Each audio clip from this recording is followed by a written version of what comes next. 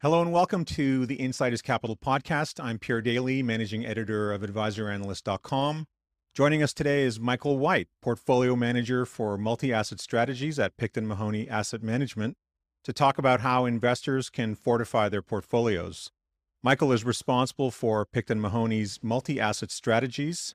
His previous investment work experience includes AGF Investments, where he was lead portfolio manager of their asset allocation mandates. Active in the industry since 1996, Michael has had many roles, including Director of Institutional Equity Sales at Scotia Capital, Lead Manager of the Scotia Canadian Small Cap Fund at Scotia Castle's Investment Council, and Co-Chair of the CIO Compliance Committee, as well as Portfolio Manager for the Small Cap, Mid Cap, and Ethical categories at Strategic Nova Funds Management. He is a CFA charter holder and has a BA in History with Finance and Economics from Western University.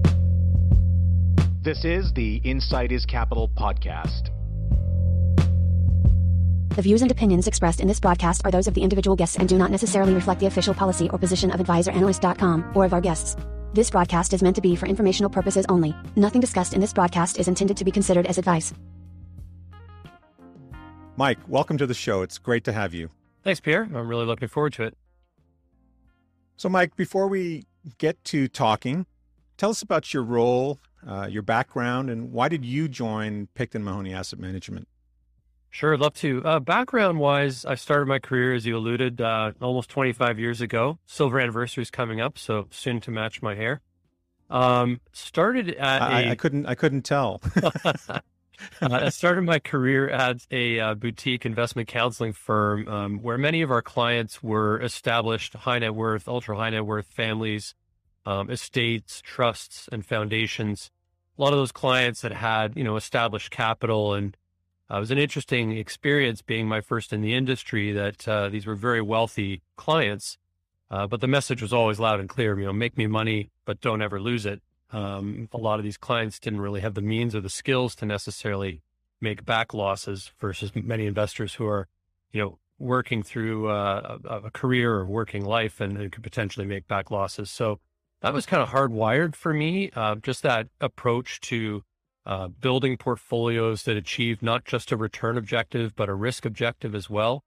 Getting that investor, to the sweet hereafter. And for many of these investors, again, their horizon was infinite. So a capital preservation mandate was always very important. So that always stuck with me. And through the iterations of my career, whether I was managing, small cap mutual funds, working at a capital markets desk, or now for the last 10 plus years, running asset allocation mandates or portfolio construction approach, all of that experience has been really valuable to me because no matter how different those roles have been, it's always that focus on the client that I think I bring to my endeavor. And, we do a lot in this industry, creating products, advertising those products, and having that sense of fiduciary duty to me.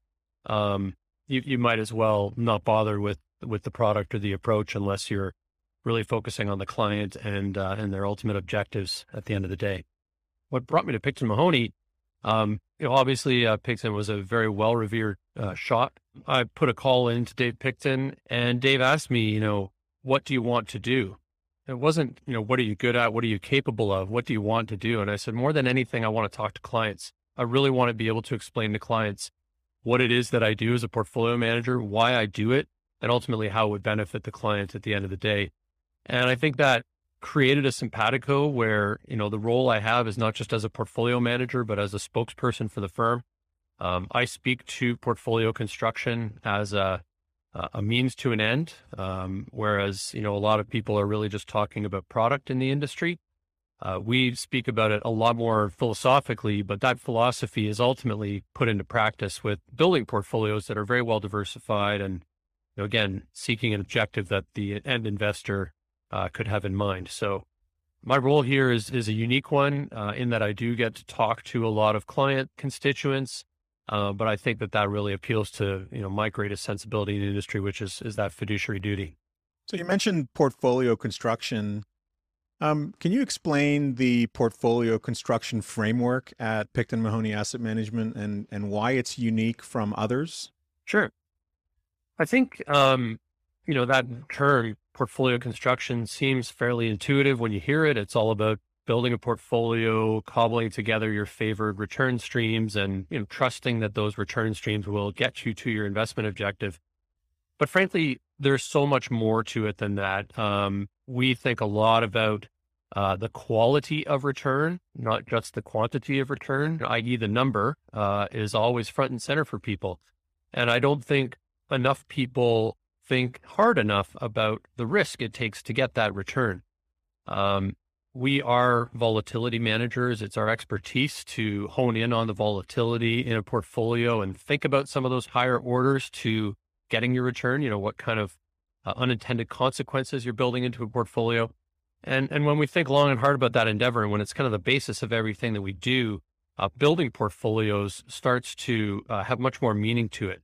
So I would say that, this portfolio construction framework was born about 4 or 5 years ago, where we started to acknowledge that the model for a diversified return, i.e. the balanced portfolio, was really starting to suffer some challenges. And for the most part, I think it's an acknowledgement that fixed income as an asset class is challenged to produce return.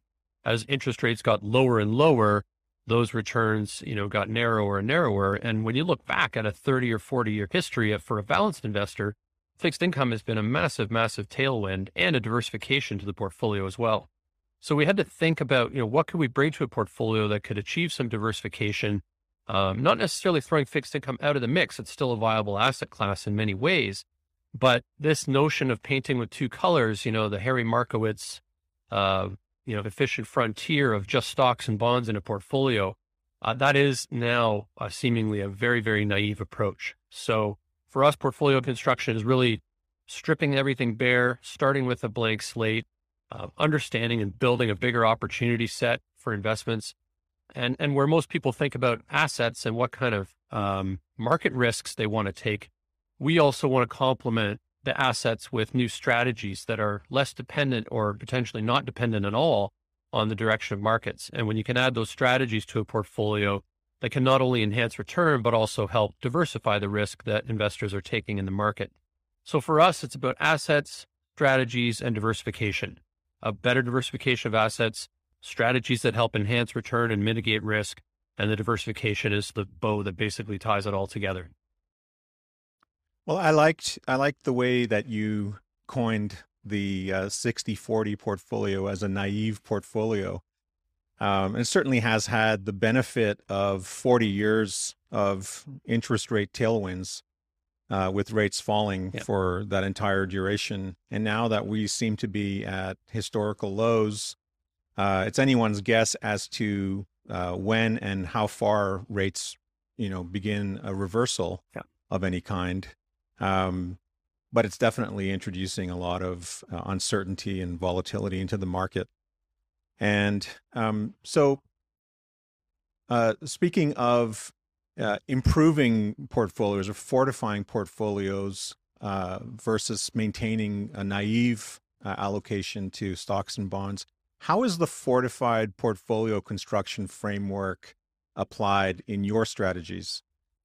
It's the backbone of our strategies, frankly. Again, as I said, it's about creating a much bigger opportunity set, but bringing much more skill and manager skill to the mix. So a great example, as you alluded, painting with two colors, stocks and bonds. What we hear typically from advisor clients is that fixed income is challenged. I need a new fixed income approach, whether that is a direct fixed income strategy, which we manage, or an alternative to fixed income, something that produces a lower volatility return that has a lot of, bond-like characteristics.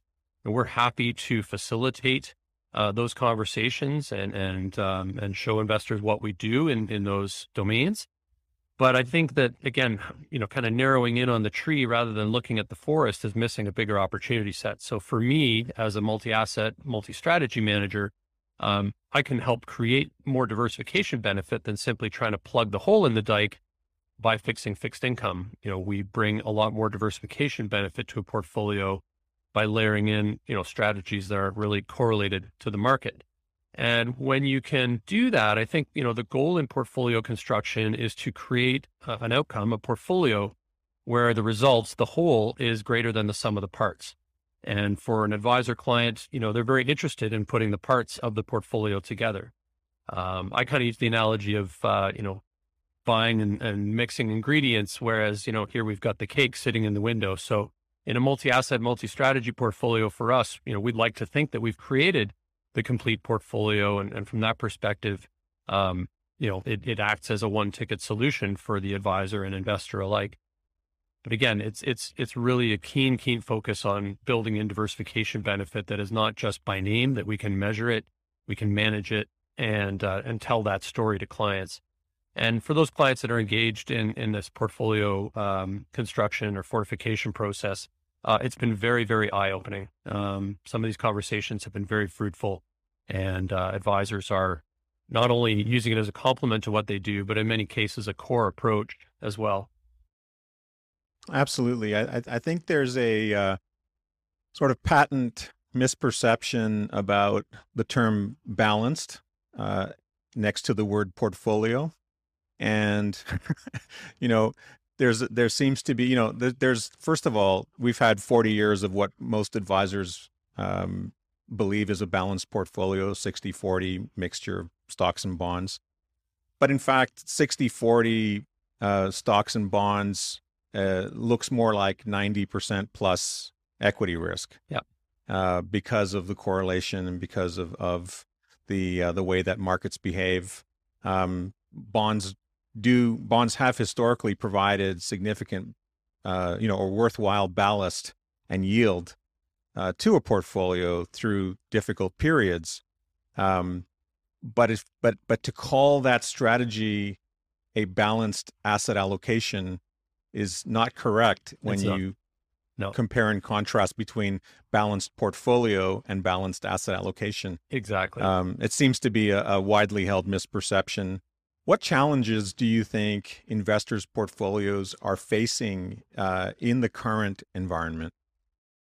I think it is just that you alluded to, Pierre, that there is an acceptance of the, kind of a habit-formed portfolio where, yes, bonds are challenged to produce the return that people want to see out of their portfolio, but they have all of this equity risk that's built up. And frankly, what we see in a lot of model portfolios that are out there for investors is, a lot of unintended risks and a lot of unintended risks that pin on that interest rate dynamic. When we analyze the typical balanced model, a lot of unintended consequences have crept in over the years. And chief among them would be that in an effort to replace income that has been lost because interest rates are so low, a lot of people have built in dividend payers and dividend growers into their equity sleeve.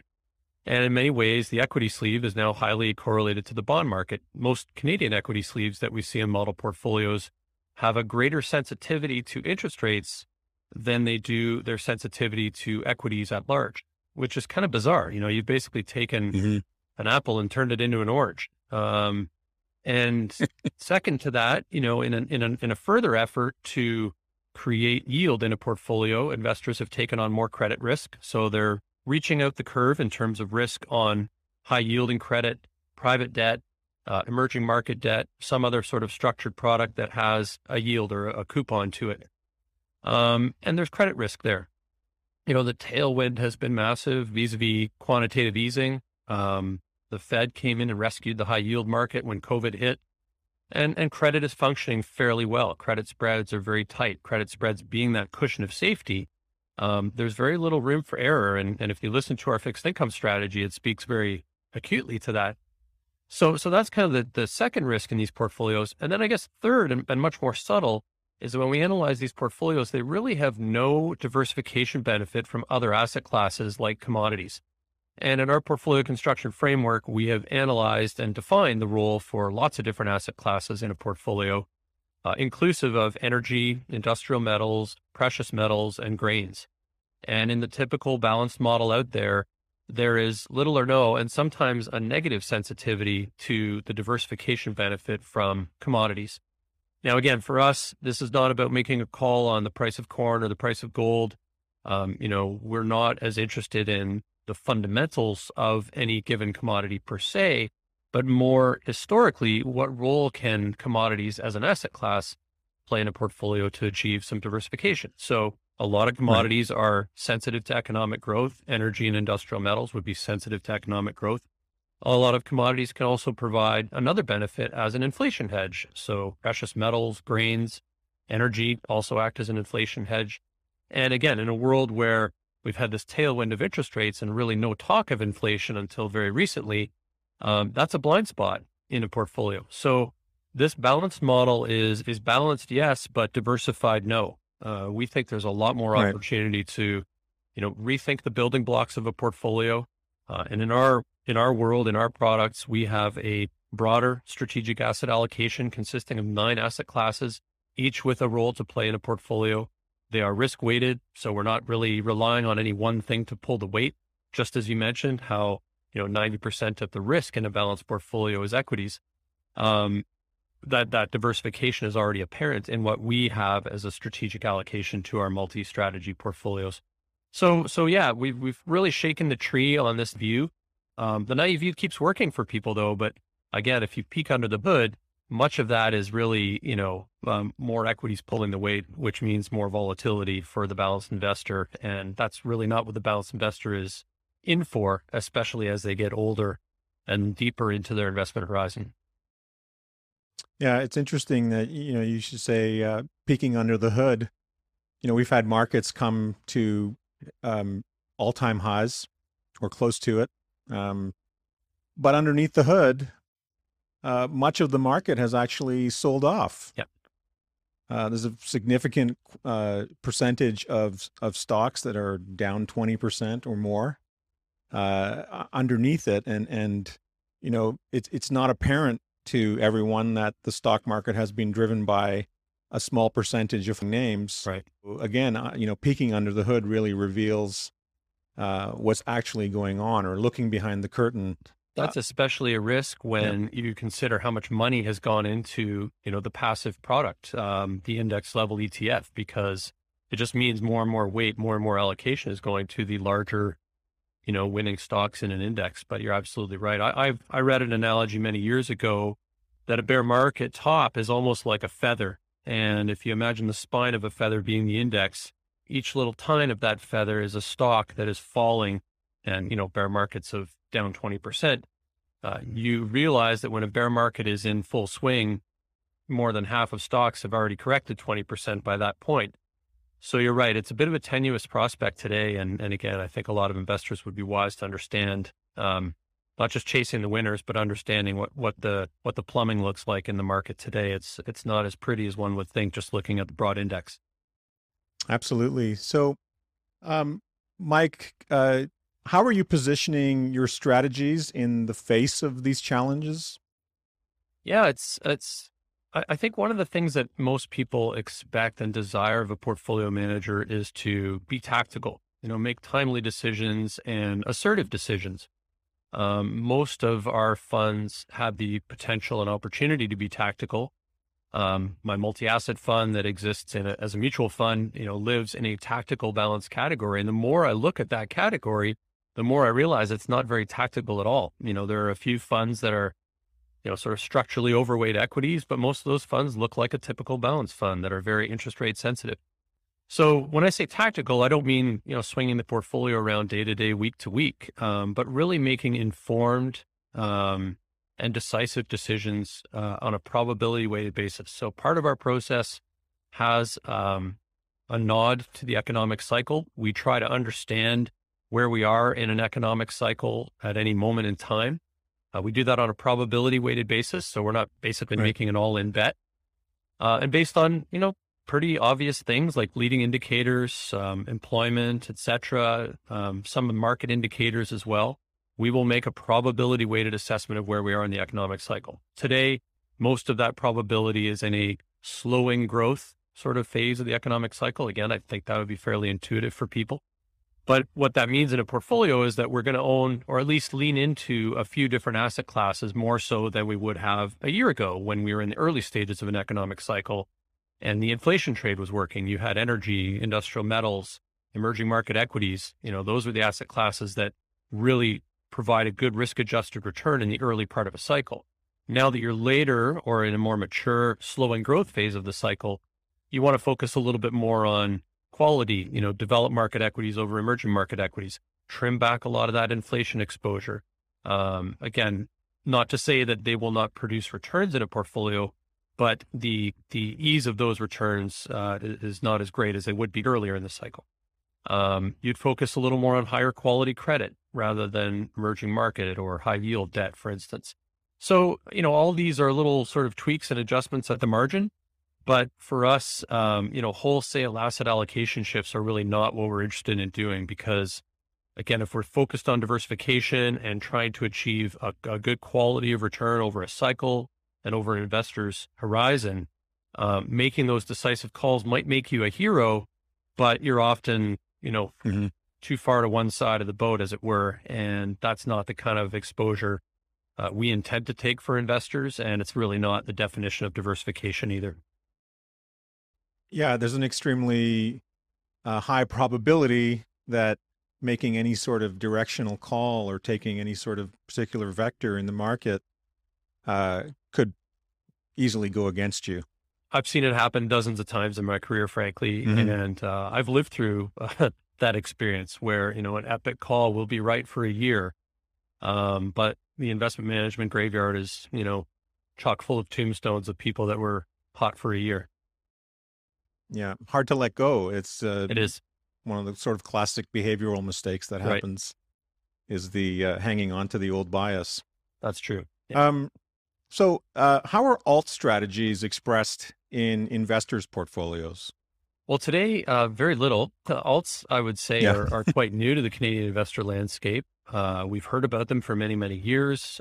Here at Picton Mahoney, we've been anticipating the introduction of alts for many years as well. And we were highly engaged in the regulatory process to bring alts to the Canadian public. And we applaud it, frankly, because it is democratizing the opportunity set for every investor. Previously, alternative strategies, alternative assets were, almost uniquely the domain of institutional investors or high net worth investors. So democratizing this approach to earning return is great news, but it comes with education. Stats that I've seen would hold, the average Canadian investor has significantly less than 5% of their portfolio in alternatives. Ultra high net worth investors are still below 5%, but a little above the average. And what we see typically, and again, when I talk to advisors, is a focus on alternative assets. So oftentimes people want to own something that they haven't owned before, and it's usually something like infrastructure or a real estate fund or private equity or private debt. And those are all viable asset classes in and of themselves. But again, when you look under the hood, you'll start to understand that things like real estate and infrastructure and private debt and private equity are all the same interest rate trade. The cost of money makes these asset classes function.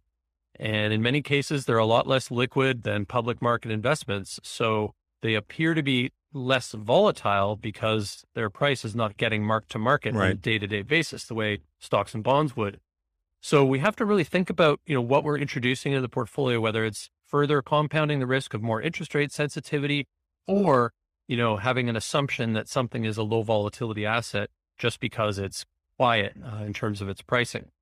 When we want to engage with advisors on behalf of their investors about, how much alternatives should be part of a portfolio, again, it's a unique conversation almost every time. But when you frame it in a big picture, endowments, pensions, all the big institutions that I'm talking about previously, you often see an allocation to alternatives at or through 50%. And, people often assume that that's only because they have long time horizons and they can afford to own forests and other esoteric things. But, it's more that portfolio construction approach that alternatives can provide diversification, differentiated return streams that are less dependent on, the direction of traditional asset markets. And that's why these, more sophisticated institutional investors have been using alternatives for, 20, 30 years. It all kind of kicked off in earnest with the Yale Endowment back in 1985, going hard away from the Markowitz model. So yeah, for us, the conversation is an open one with advisor clients. We'd like to know what they feel is lacking in their portfolio. it's a discovery process. And when we go through that exercise of trying to show where some of those unintended risks may be, the conversation on alternatives gets significantly easier from there. Again, many people would come to us today and say, I just need to earn more return from my fixed income sleeve. And we've got solutions for that. But when you think about the fixed income problem, it's a portfolio problem. And when we can crack open the whole portfolio and understand what's going on, it leads to much more fruitful conversations and much more meaningful allocations to alternatives.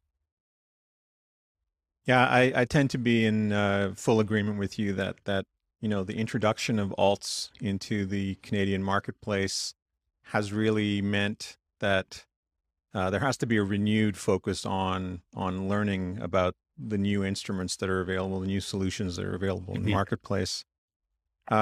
Speaking of which, Mike, where can investors learn more about multi-asset strategies and Picton Mahoney Asset Management?